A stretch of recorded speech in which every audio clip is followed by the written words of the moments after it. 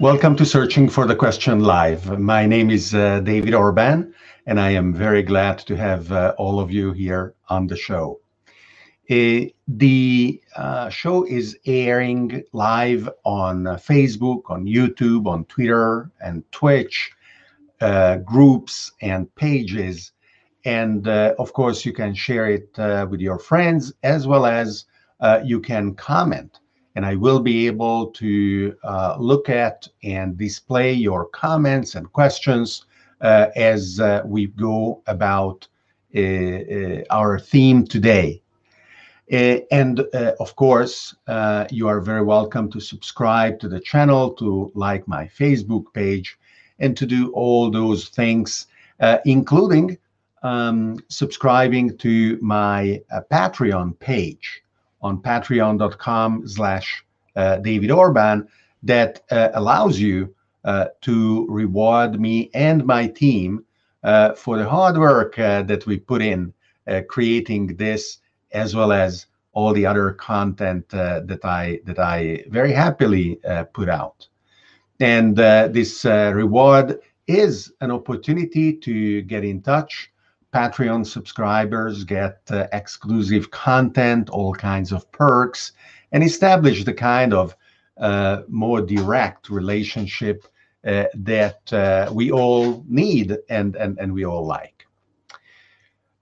Today's guest is Lorenzo Vallecchi. Lorenzo is an expert of renewable energies and of Bitcoin, and he recently published an article, an essay, almost a book, given how long it is, on Medium, entitled Bitcoin and the Energy in the Next 50 Years.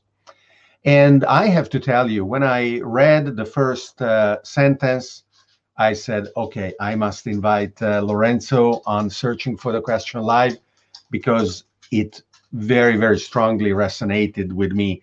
Let me read it to you.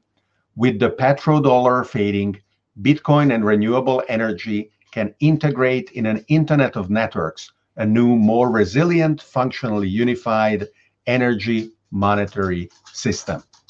So, yeah, I totally agree with that.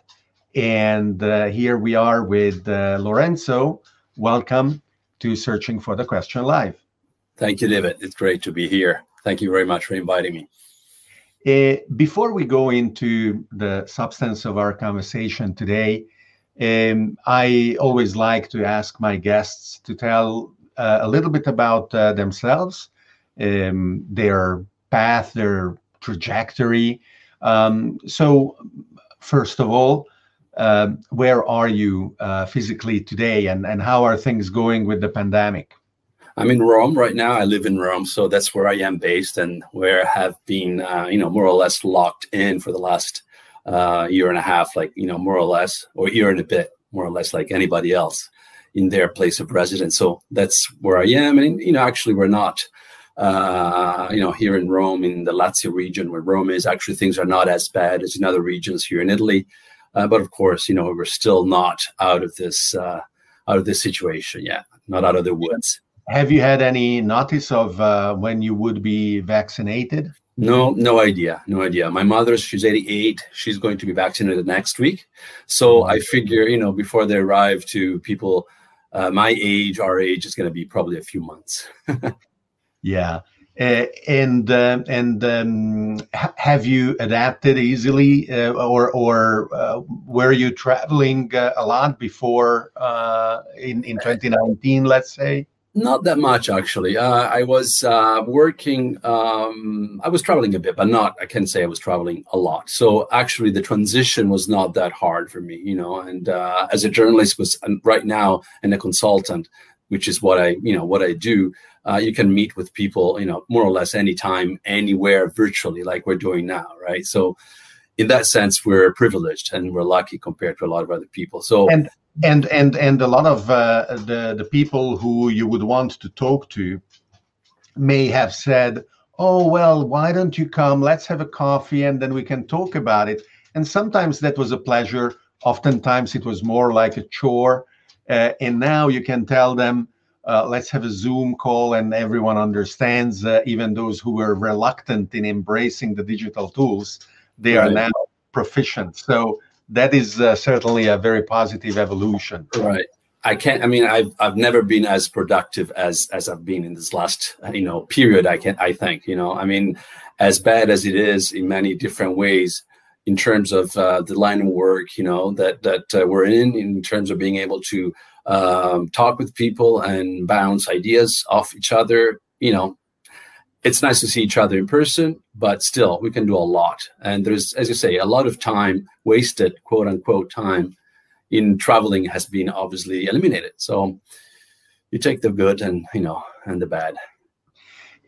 So in your background, as far as I was able to see through your writing, there are different threads, and one of them is around renewable energy, photovoltaics, especially. Yeah.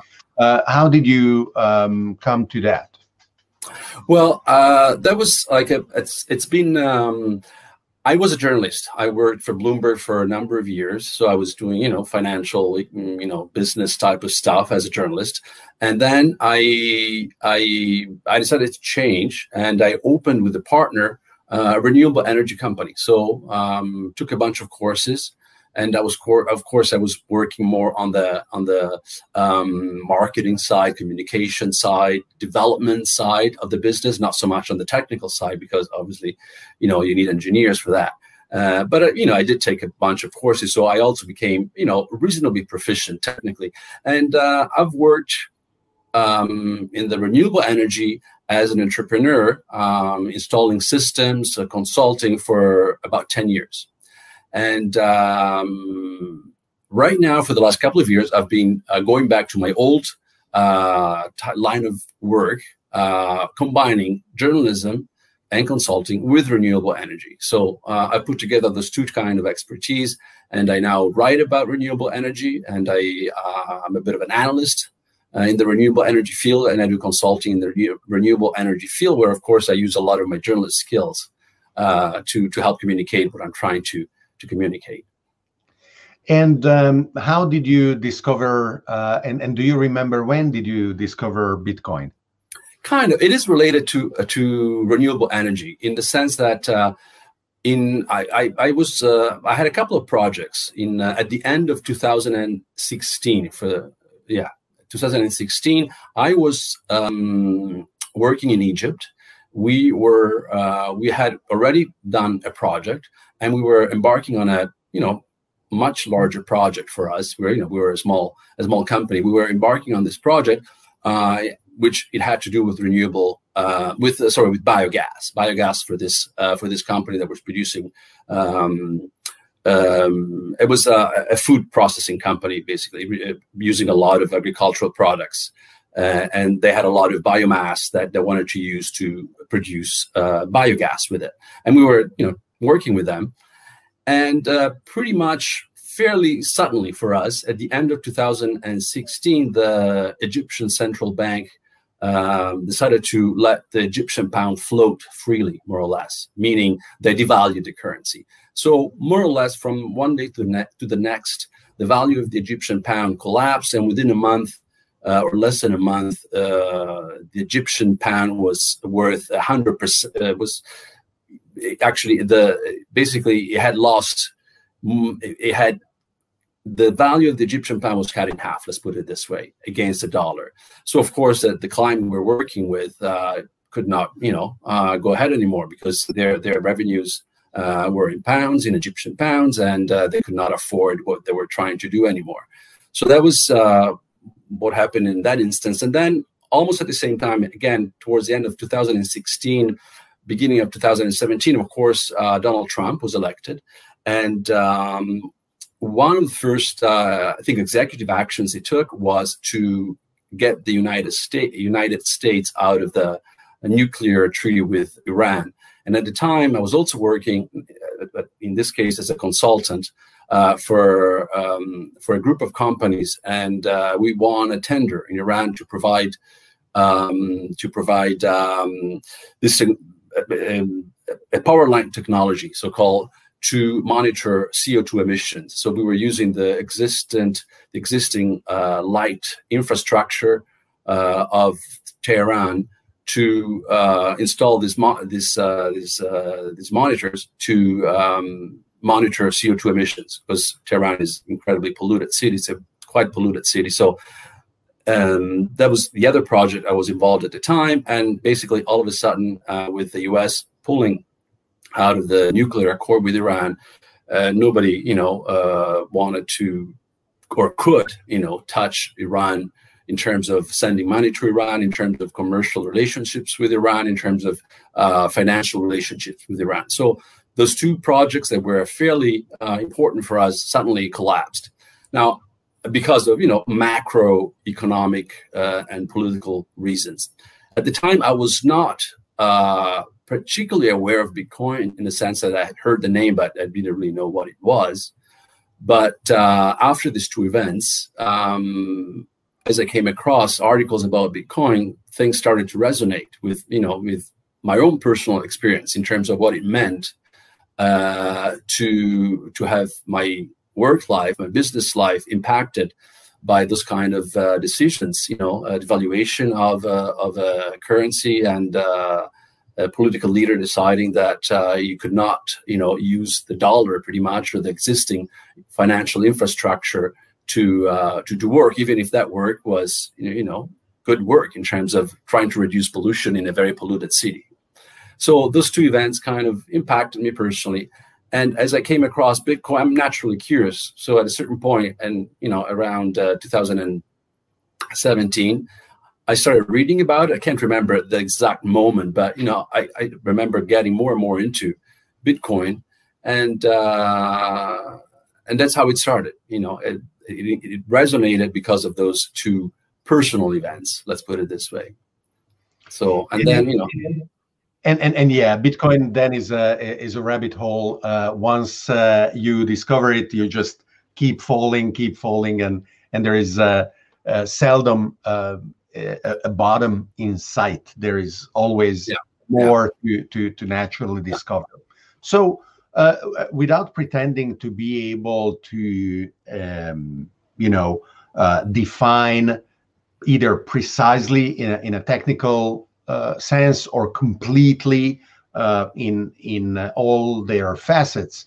But let's summarize some aspects of Bitcoin as they regard the two maybe fundamental components that you highlighted, and just so that people can find it easily, here is your Medium homepage, and the article can be found on that link for our viewers. So let's talk about Bitcoin first as a store of value. It started little more than 10 years ago, 11 years ago, and at the beginning, of course, it was just an experiment for geeks. And it really could have amounted to nothing, even though there were people very passionate about it even back then. But little by little, through a surprising resilience that allowed Bitcoin to recover from fairly damaging instances of superstructure collapse, which is important, in my opinion, to identify as not the collapse of the network of Bitcoin itself, which has never failed in more than 10 years, but eventual pieces of software, for example, Mt. Gox, one of the first exchanges that were themselves either vulnerable or fraudulent or just not able to proceed. So Bitcoin kept going to the point where today is worth more than 40,000 euro, $50,000. The Bitcoin network itself is worth more than $1 trillion. What does that mean? what can people who are more accustomed to looking at traditional money understand of the surprising resilience and staying power of Bitcoin, and the fact that people are starting to take it seriously? Well, I guess one of the most important, if not the most important, features of Bitcoin is that it does not rely on a central entity.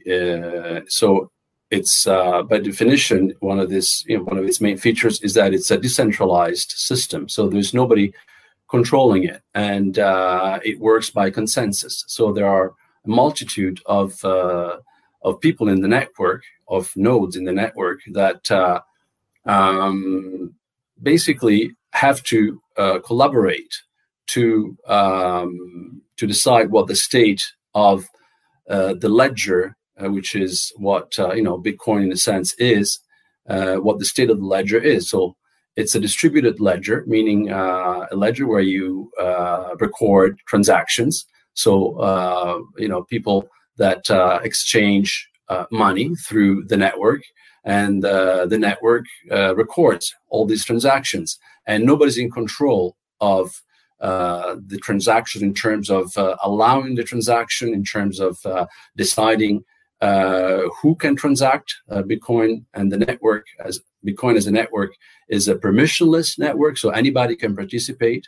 Nobody controls it, and there's a system whereby everybody has to reach consensus on what the state of the network is. And that consensus is reached through a process whereby energy is used, and whereby you have to demonstrate that you have used a certain amount of energy to create one of the blocks where Bitcoin and the transactions are recorded. And the fact that it's distributed, and the fact that nobody controls it, and there are no middlemen around or through it or in the middle of it deciding who can do what when, makes it radically different from traditional financial systems where you always have middlemen between people transacting with each other. The only way there is no CEO of Bitcoin deciding how many Bitcoin should be issued in a given month or quarter.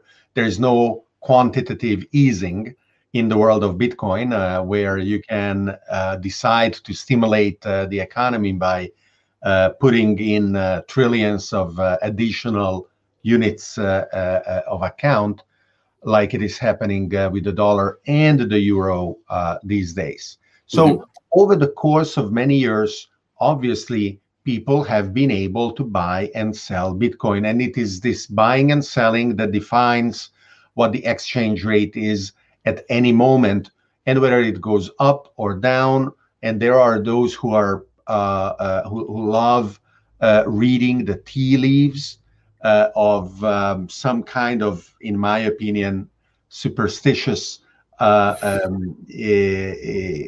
analysis, and they call it technical analysis to give it a scientifically sounding name. In some respect, it is also a self-fulfilling prophecy, because of course, if enough people are reading the tea leaves in the same way, then they will arrive to the same conclusions, and potentially they will all together buy or all together sell Bitcoin, and the exchange rate will go up or down correspondingly.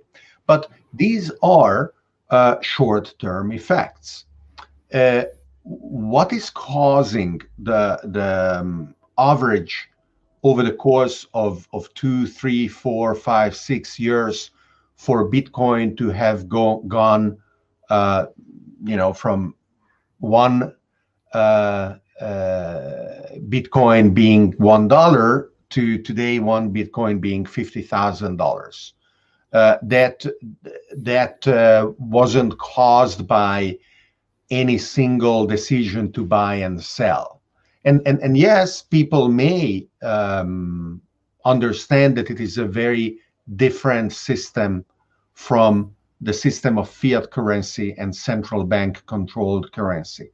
But is it the case that they are concluding that indeed it is a superior system?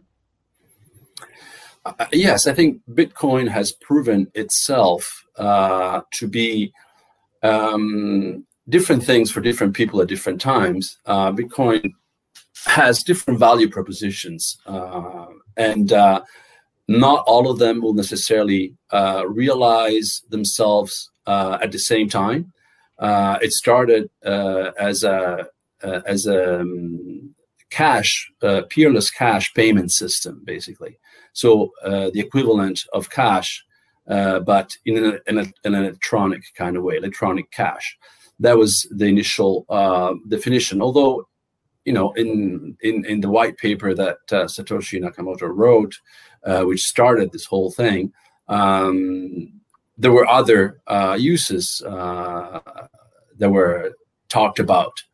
And one of them was also, and in the other, writings that Satoshi Nakamoto did, there were other uses and functions that Bitcoin could play, and one of them is store of value. So the store of value function is the one that over the last few years has become the main reason for people to buy Bitcoin, because it's been defined as digital gold, and the reason why it has increased in value for since pretty much the day it was created is that it has demonstrated in a market environment, so not on a theoretical basis, but with people exchanging this asset, with people transacting, buying and selling, and also starting to buy and sell services with Bitcoin, although that is still a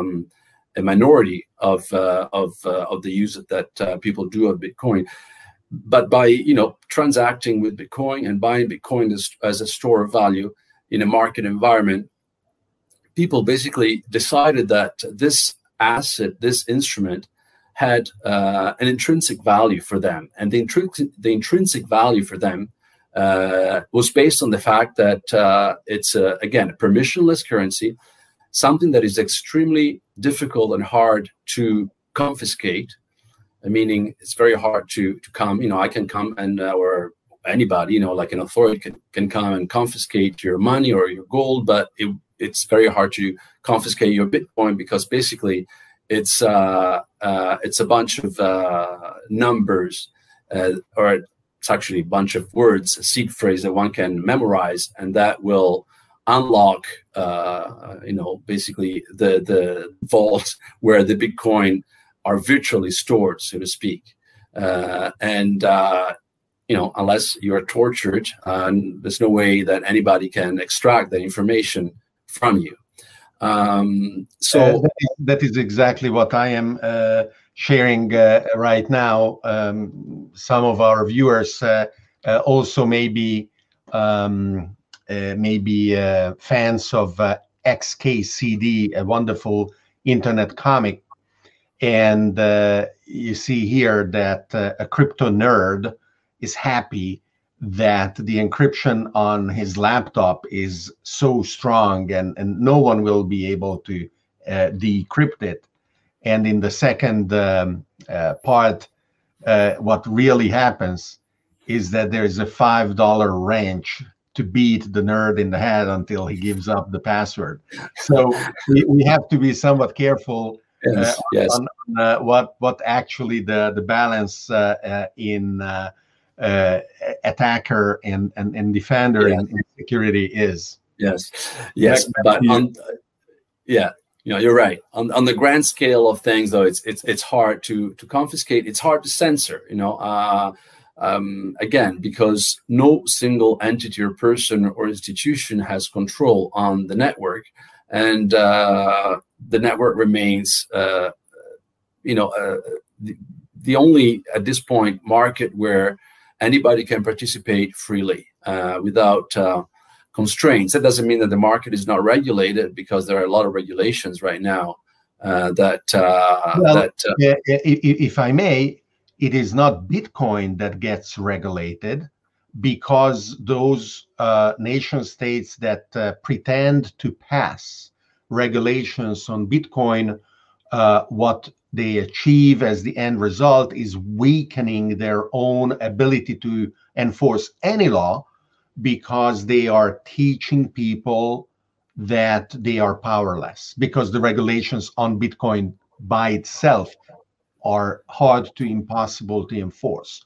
The Yes. regulations that you mentioned are at the interfaces. So, for Yes. example, if I want to use my credit card to buy Bitcoin, I must identify myself on the exchange with an ID or other means, a passport, a proof of residence, and so on. Similarly to how a bank needs to identify me when I open a bank account.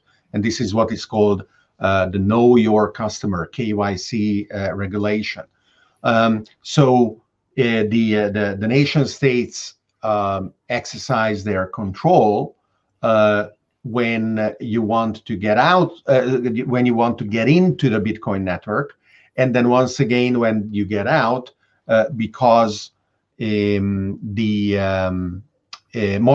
of the nations today treat Bitcoin as an asset, and as a consequence, when you exchange Bitcoin for fiat money in the future, you must account for gains or the losses that you have had. And if you end up having had a gain in the transaction, you must pay capital gains taxes in your place of residence or wherever you pay taxes. So back to the original question, all these features of being permissionless, of being decentralized, of being finite, which is maybe one feature that we didn't mention, over the course of the next 100 years, a little more, asymptotically, Bitcoin is trending to the maximum number that the algorithm is going to issue. And as a consequence, contrary to the actions of central bankers, it is impossible to inflate away the value of Bitcoin, as it is a finite number. And then, as we said, it is uncensorable and extremely easy to transport. There are hundreds of millions of refugees in the world today, and their first preoccupation is not Bitcoin for sure, but if and when Bitcoin becomes universal, any of us will be able to travel when we want to or against our will, but still move around in the world with our wealth attached to Bitcoin. So all of these things seem to have led to a consensus in the people using Bitcoin and making decisions around Bitcoin every day, that indeed it is a more trustworthy store of value than not gold, for example, or let alone stacks of banknotes or bank deposits that a lot of people understand are not able to store their value, but their value constantly decreases with inflation. So this is the first part of your article again on Medium, which is around how Bitcoin is worthy of our attention because it can be an ever increasingly attractive store of value if compared to traditional currencies like the euro and the dollar. Now, before going in the energy part, but already connected with the energy part of Bitcoin mining and what it means, and then to the conclusion of your article as well. Why is the petrodollar fading? Is it first? Is the petrodollar fading? Sorry, even one step back. What is the petrodollar? Is it fading? And why is it fading? Well, those are big questions, but in trying to summarize, money used to be backed by gold. So, if you had a banknote, you could go back at a certain point in time in history back to your bank and give the note back and withdraw gold in return. Now, that so-called gold standard has over time, around 50 years, finally come to an end around in 1971, actually, where the gold standard was officially terminated, meaning that not only individuals but central banks from other countries could not redeem their banknotes for gold. Gold, which for the most part, after the Second World War, was stored, still is in part, in the United States. So the redeemability of gold has ended in 1971. So the gold standard has completely finished. And after that, there was a new system called fiat system, where the money was worth something because the government said so. That's what fiat means, and in that respect, though, money has been traditionally been backed by something for centuries. So it was difficult all of a sudden to tell people that their money, their banknotes, were not backed by anything at all. So after the gold standard ended in 1971, there was an agreement basically whereby the United States convinced Saudi Arabia and the Arab countries to only price oil in dollars, in US dollars. And because oil is such a pervasive, was such a pervasive and still is in part commodity, because it enters every single phase of production, because it's at the base pretty much of all economic activities, if not oil itself, but derivatives of oil or oil and gas. So because it was so pervasive and central to the economy, oil became not only a major productive input for the economy, but also a surrogate for gold, in a sense, in terms of somewhat being providing somehow some kind of backing to dollars, because oil was only payable in dollars. Dollars was perceived as being backed by oil, and that's why we call that system petrodollars. And this is a global system, to the point where even at the time the Soviet Union, if they wanted to buy or sell oil, they wouldn't use rubles. Exactly. They would use dollars. Is that correct? Correct. Yeah, dollars are most trades, especially commodities, but not just commodities, are traded in US dollars. So if you want to buy, it doesn't matter if Argentina is buying something from Nigeria. They'll pay. Argentina will pay Nigerian oil or whatever else in dollars. So it doesn't matter if it's not between the United States and another country. The international trade, for the most part, and still is that way, a majority of that trade is priced in dollars. So it was going very well for a given number of decades, and now it is going less well. Why is that? It's going less well because there's a structural bug hiding, in this kind of clever arrangement. And the structural bug is that if everybody in the world pretty much has to buy things in dollars, that means that the United States, one way or another, has to provide dollars to the whole world. Otherwise, commerce would not be possible. And the way the United States historically has provided dollars to the whole world is, historically meaning in the last 50 years, has been by importing much more than they can export. They need to do that. They need to import a lot, because by importing goods and services from other countries, they provide the other countries with dollars. So they buy from other countries goods and services, they import them, and they export dollars effectively. And that's, the way that the petrodollar system has been set up, and it has worked so far. And it's not just because it's a petrodollar system. That problem is a problem that any currency issued by a single dominant country would have.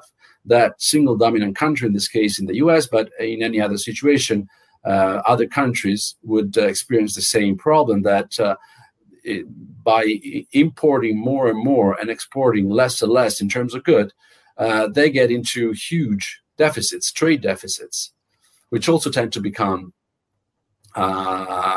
national public deficits.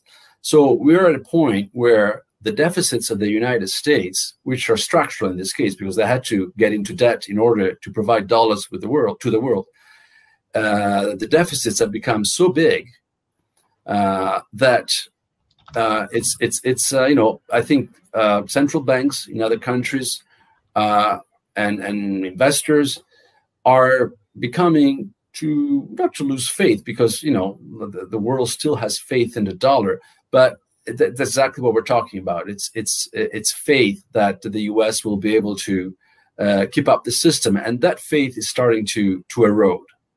It's starting to erode because that debt is becoming more and more unsustainable. So the fear and the concern is that sooner or later that whole castle of cards is going to collapse, because the United States will not be able to make good to its debt. And so the gold standard doesn't mean that you would go to a store and buy a ring or something. You can still do that. The gold standard meant that if everyone wanted gold, replacing their banknotes with gold, they were supposedly able to do that. And whether that was actually ever true or not in terms of the correct accounting of reserves, and if there were a universal request for gold in 1960, would that be possible? Today, what we have is the issuing of debt by the nation states, and especially the US, what we are now concentrating on. And it is this debt that is redeemable. You can sell back the debt that you bought to the issuer, and in exchange get something of value. And this something of value is a dollar itself, because you would be buying treasury bonds, and then you would be selling the treasury bonds and getting dollars in exchange, and then you would buy something with those dollars.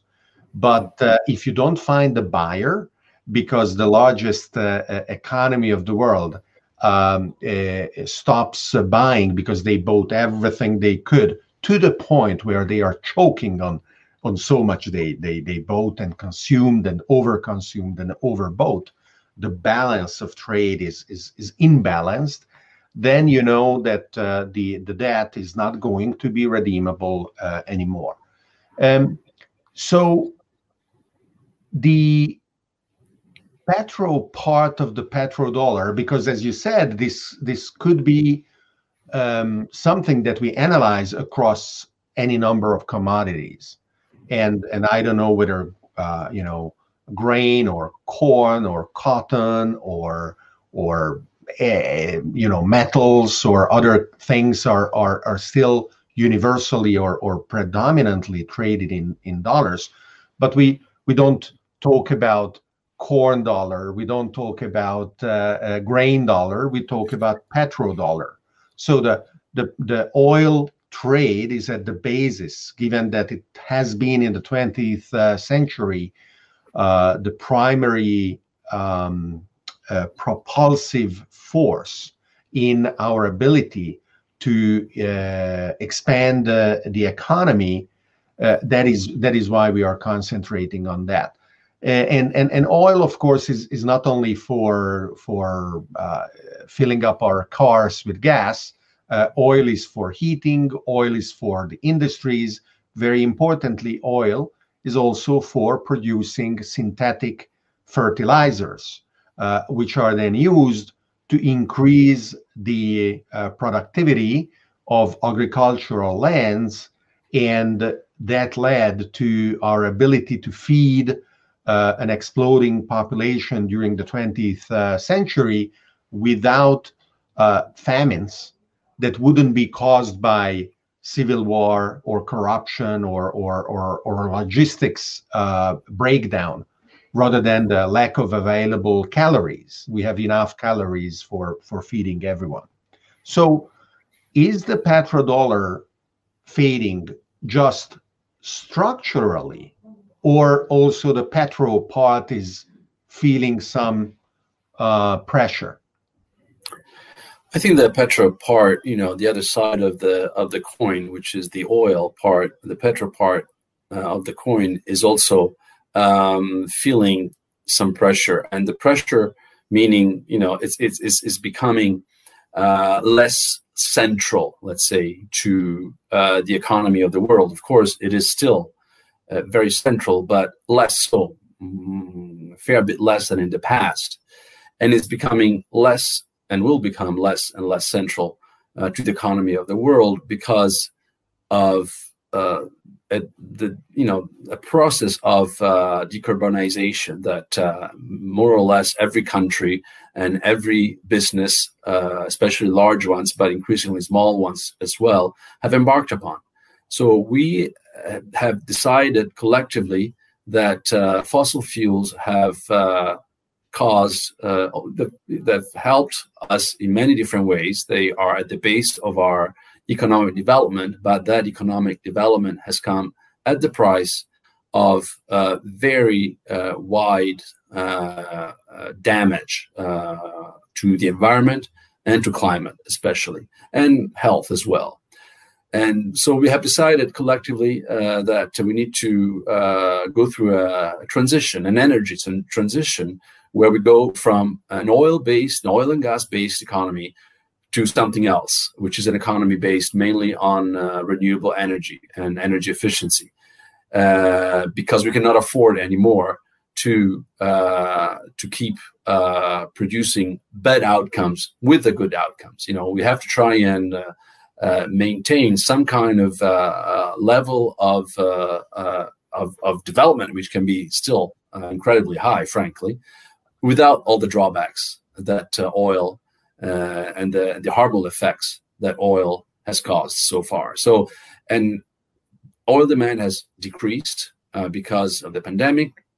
All major energy institutions like the International Energy Agency and national energy agencies are forecasting a decrease in demand for oil as other types of energy sources become more prevalent, like solar, like wind, like hydrogen, going forward.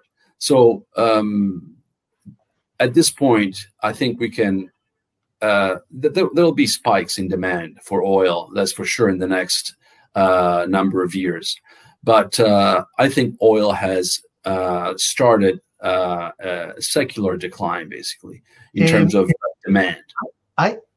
I agree with you, except in the cause and effect. We waited as long as we could, and probably longer than we should have been, before deciding to do what we are doing now, where through policy, incentives, the adoption of renewable energy is being accelerated, but also because they are convenient, they are actually solar photovoltaics, a cheaper source of energy in an increasing number of territories than any other source.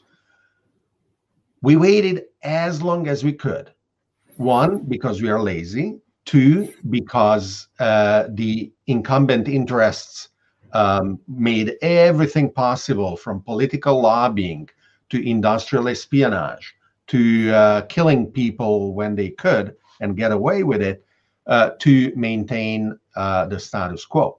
But the very important reason why we waited is because it wouldn't have been possible to impose an inferior solution. So whatever our aspirations were, if we were green-hearted in the 80s, let's say, and we wanted ecology to be the first priority in a given social organization, we could not impose that view because the cost of going solar and the inefficiency of going solar would have impeded it, even if we wanted to. So there is a amazing interconnected nature in this, where the secular fading, as you said, of oil is simultaneously supplemented by the availability of a superior solution, and then the policy and incentive structures are boosting the speed of this transition even more. So let's talk about solar just a bit, solar photovoltaics, before going into Bitcoin and Bitcoin mining. So go ahead. No, you're absolutely right. That's the other, we wouldn't have done it collectively if renewable energy was not cheaper. So renewable energy at this point is more convenient. It's cheaper than oil, than fossil fuels. That's true in many parts of the world, and that's why, apart from all the environmental aspects, that's why renewable energy is on the rise and fossil fuels are declining. That's absolutely at the core of this dynamic. We wouldn't have gone for solar and wind if solar and wind were much more expensive than fossil fuels. Not only they're not much more expensive, but they're cheaper. At this point, it's much cheaper to run a solar plant than a coal plant. So there is no question that it makes sense economically and it makes sense environmentally, and that's why this is happening now. There's that those two types of incentives are pairing up and are intersecting to create a different, the conditions for a different environment, economic environment as well. And I was part of the group that designed Singularity University 12 years ago, where we eat exponentials for breakfast. And those of us who follow, those of our viewers who follow me know that I talk about exponentials or even super exponentials sometimes, all the time. And the chart that we see here is a total beautiful exponential in the installed solar energy capacity worldwide that goes and grows imperceptibly, even though it is exponential even then, mm-hmm. and it is now really exploding with large quantities. We are talking about 500-600 gigawatt of power generation capacity installed worldwide. And it is starting to be relevant to the point that the electric grid needs to adapt and take into account this different source that has a very different nature to it. So let's stop there and talk about Bitcoin mining, what it is, and then connect the two: solar energy, the nature of the new grid that will be defined by ubiquitous solar energy generation, and Bitcoin mining in the future. So what is Bitcoin mining, and why Are people told over and over again that Bitcoin is wasteful, that mining is horrible, that Bitcoin should be shut down just because, the lights on Times Square, yes, those are wonderful and extremely useful to the economy, but Bitcoin mining is something that we should never do. Mm-hmm. Yes, Bitcoin mining is at the core of the whole system, of course, and that's the way that people that call themselves miners and that use devices that themselves are called miners. That's the process they use to basically create a new block in the blockchain, and in that block there will be a whole bunch of transactions chiseled into it, so to speak. And they need to use energy because that's a tangible way, let's say, to demonstrate that whatever is included in that block, those transactions have a value, basically, and that those transactions are valid, and that the Bitcoin that is created through the validation and the creation of that block is worth something, because there has been energy spent to create it, and the energy is necessary. We need to consume energy in order to make sure that nobody else can go in there and change those blocks and change those transactions and reverse those transactions once they've been created. So basically, the value of the immutability of the Bitcoin blockchain, the list of past transactions, as well as the value of the solution to the double spend problem, the fact that an electronic transaction that I make to you cannot be fraudulently made to another person at the same time, that the balance of the various wallets is always coherent and consistent. This value is measurable, and people are ready to pay for this feature to be available on a global basis. And if the network itself increases in value, then the value of this feature also must go up. The way that this feature is delivered on the network is through this process that unfortunately we call mining. And the reason why it is unfortunate is because, first of all, the prophet of Bitcoin, Satoshi Nakamoto, did not refer to mining as this process. So it is apocryphal. It hasn't been blessed in his white paper. But also because mining as a metaphor brings with itself a lot of negative connotations. People look at it as an egotistical, greedy activity. That is why a few years ago, I actually proposed in an article I wrote for Bitcoin magazine, an alternative where I say, shouldn't we instead be using weaving, which is a communal activity? The threads of the transactions are strengthening the tapestry of the network, and the applications on top of the Bitcoin are the emerging patterns of this beautiful abstract mathematical piece of textile, and it was very appreciated and obviously completely ignored. I think it's a brilliant idea, frankly. I like it a lot. I think it expresses, it really helps visualize what it is that is happening. Is just stitch by stitch making something wider and stronger communally. It's Bitcoin in this case is not an egotistical endeavor. It's an incredibly communal endeavor where everybody participates.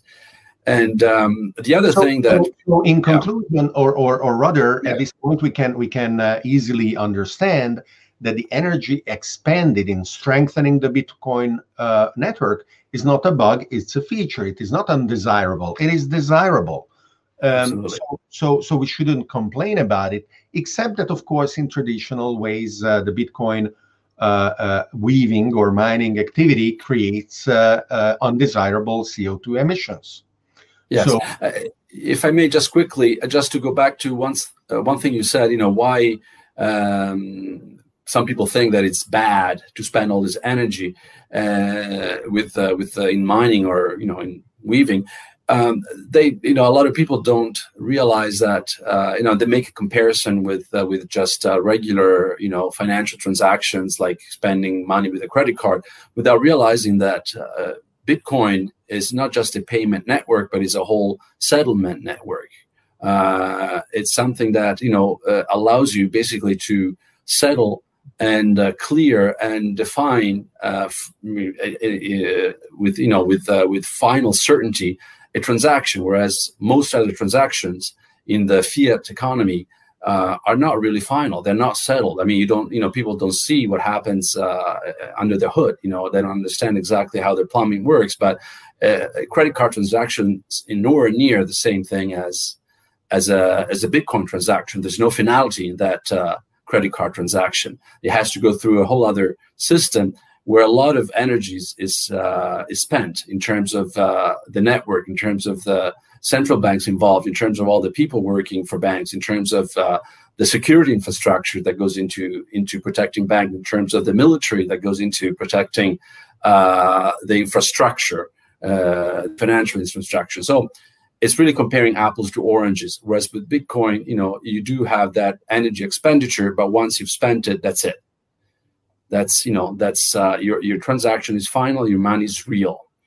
So since solar photovoltaic is the most convenient source of energy in an increasing set of regions, and Bitcoin mining facilities are driven by the profit motive, and energy is one of their largest components in their cost structure, they are very strongly incentivized in finding the cheapest energy available anywhere, which is solar, and it is becoming solar.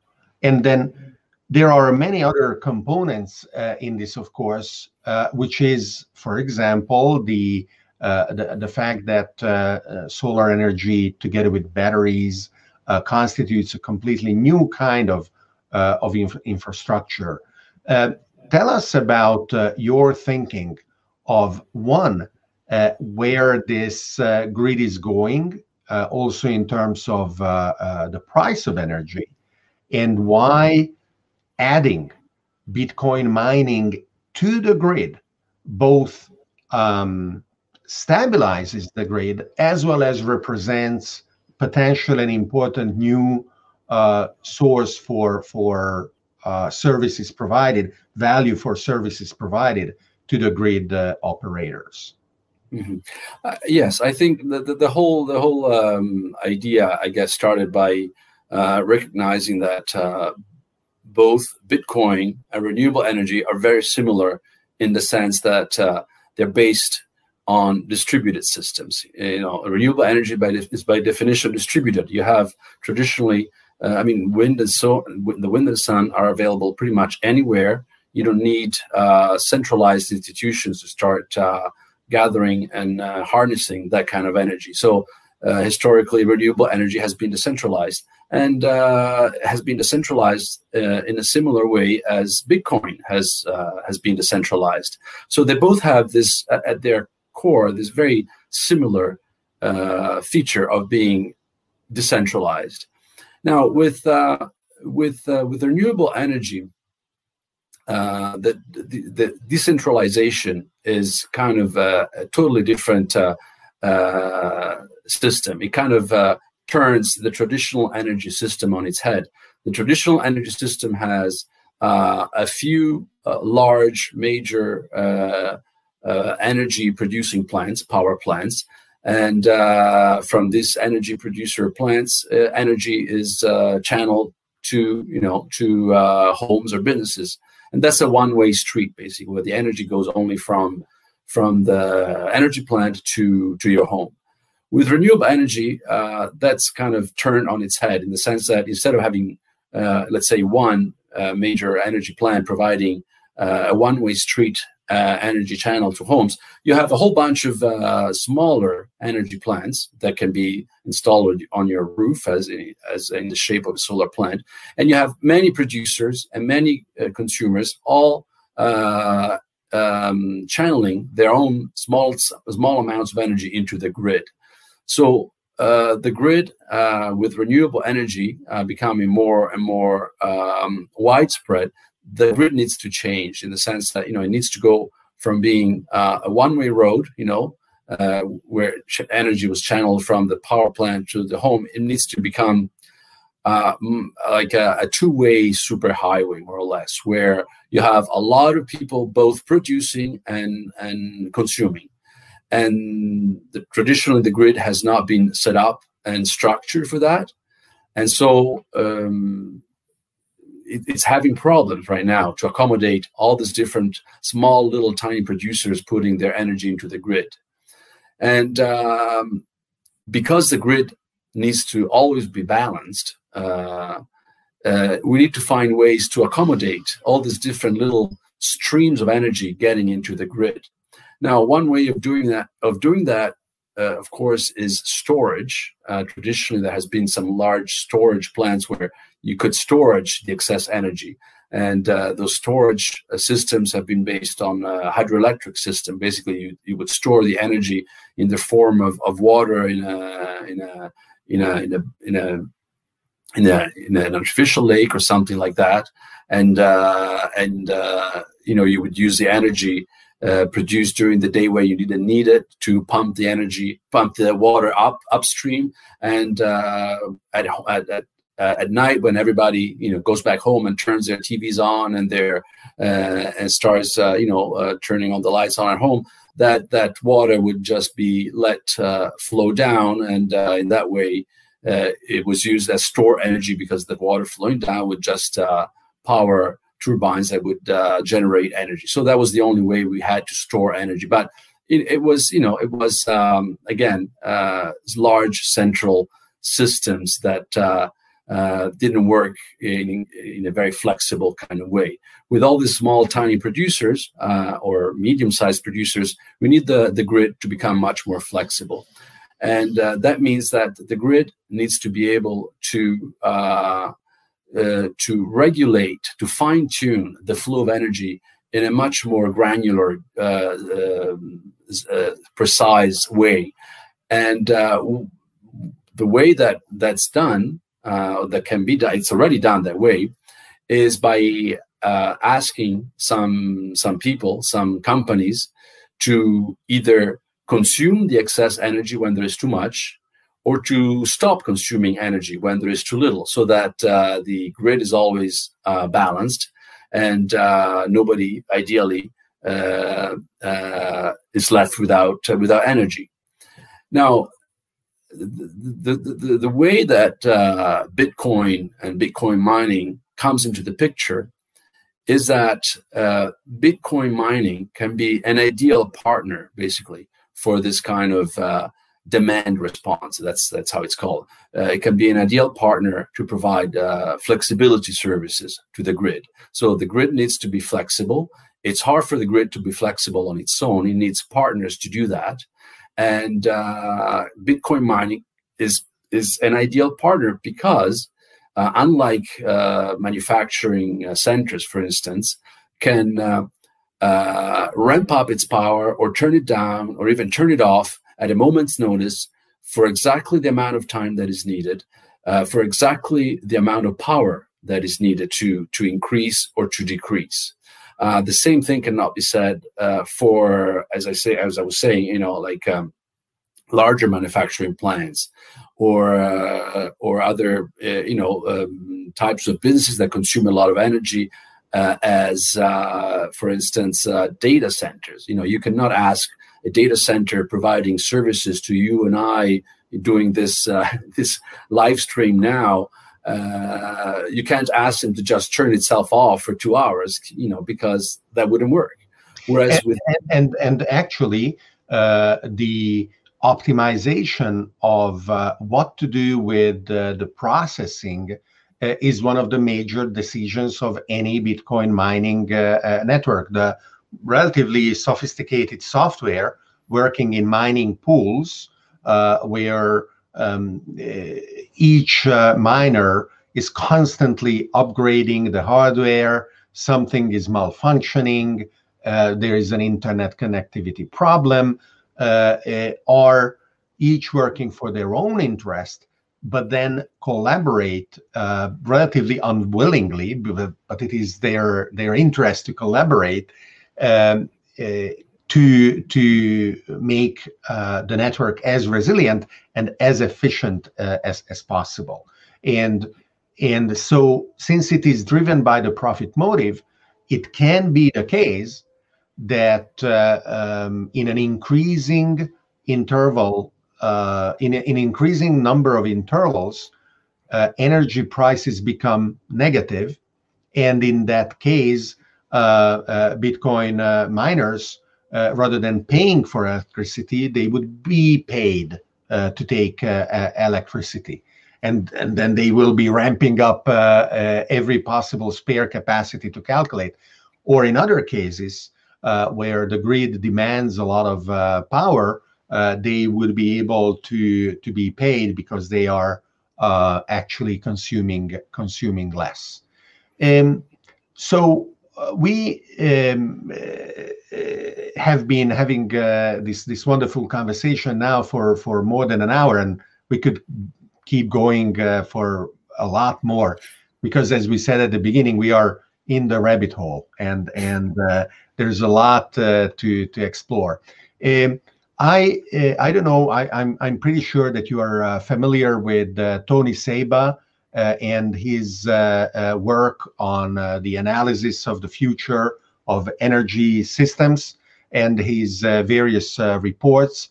I greatly recommend for our viewers rethinkx.com, his website, where all his work is available for free, applied to energy, food, transportation, and recently he released for free this wonderful Rethinking Humanity book, really high quality work. And there is a very interesting component that I would like to offer a little bit as one of the possible conclusions. A lot of people, when they talk about the economy, which is itself an expression of human knowledge and human aspirations, they look at it as a finite, closed system. When we talk about, for example, technological unemployment, oh my God, the robots are going to take our jobs. Well, only if we want it, only if we will be sitting down and doing nothing.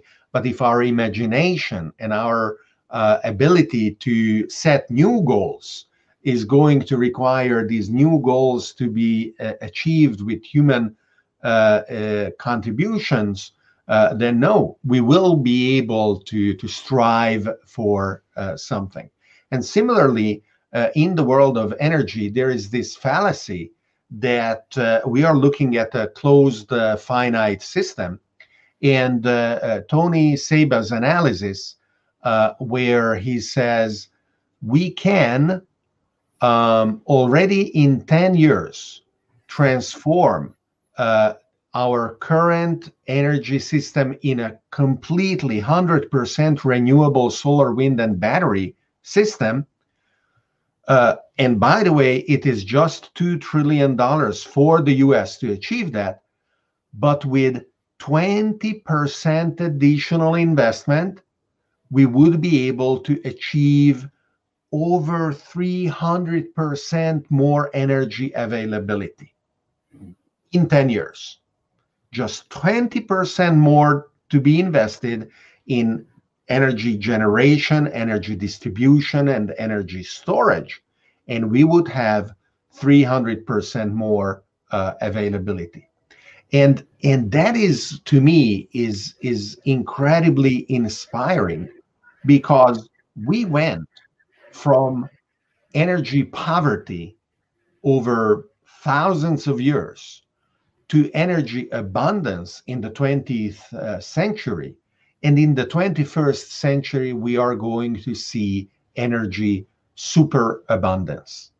And the main reason why we escaped the mere survival level subsistence existence of all the generations that preceded us is exactly because of the abundance of energy that we were able to use.